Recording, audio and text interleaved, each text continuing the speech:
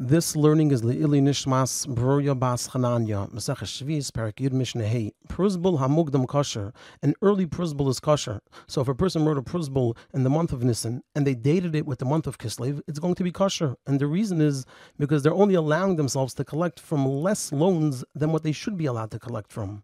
Because since the date on the Pruzbul is Kislev, it means that the Pruzbul only works for the loans that were before Kislev. However, the loans that happened after Kislev, including those that happened between Kislev and Nisan, the person can't collect from because there's no Pruzbul written for them. So therefore it's kosher. Avamo Uchar Pasal, and a late Pruzbul is Pasal. So for example, if a person wrote a Pruzbul in the month of Kislev and they dated it with the month of Nisan, so it's going to be Pasal. And the reason is because the person is now allowing themselves to collect from more loans than they should be allowed to collect from. Because since the date on the Pruzbul is Nisan, it means that the Pruzbul is written for all loans up to Nisan, when in truth it was only written in Kislev and should only work for the loans that were up to Kislev.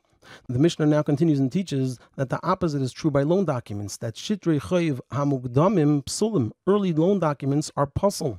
So for example, if a person wrote a loan document in the month of Nisan and they dated it with the month of Kislev, it's going to be puzzle. And the reason is because the lender could collect from any property that the borrower had at the time of the loan, even if the borrower later sold it. And so now the lender is going to be able to collect from more properties than he should be able to collect from. Because now he can collect from any property that the borrower sold between Kislev and Nisan, and he shouldn't be able to, since the loan only happened in Nisan.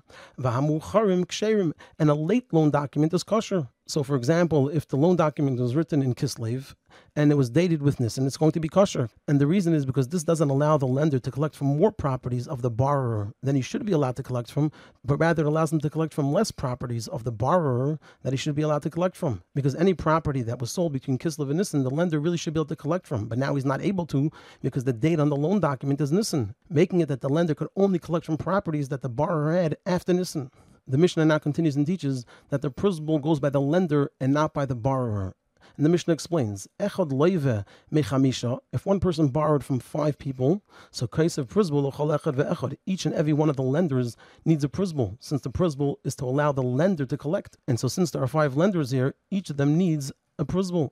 However, chamisha loivin me'echad, if 5 people borrowed from one person, then ain't a case of ela Pruzbul echad lekulam. He only writes one Pruzbul for all of them. Since there's only one lender and the Pruzbul is for the lender, so this case only needs one Pruzbul.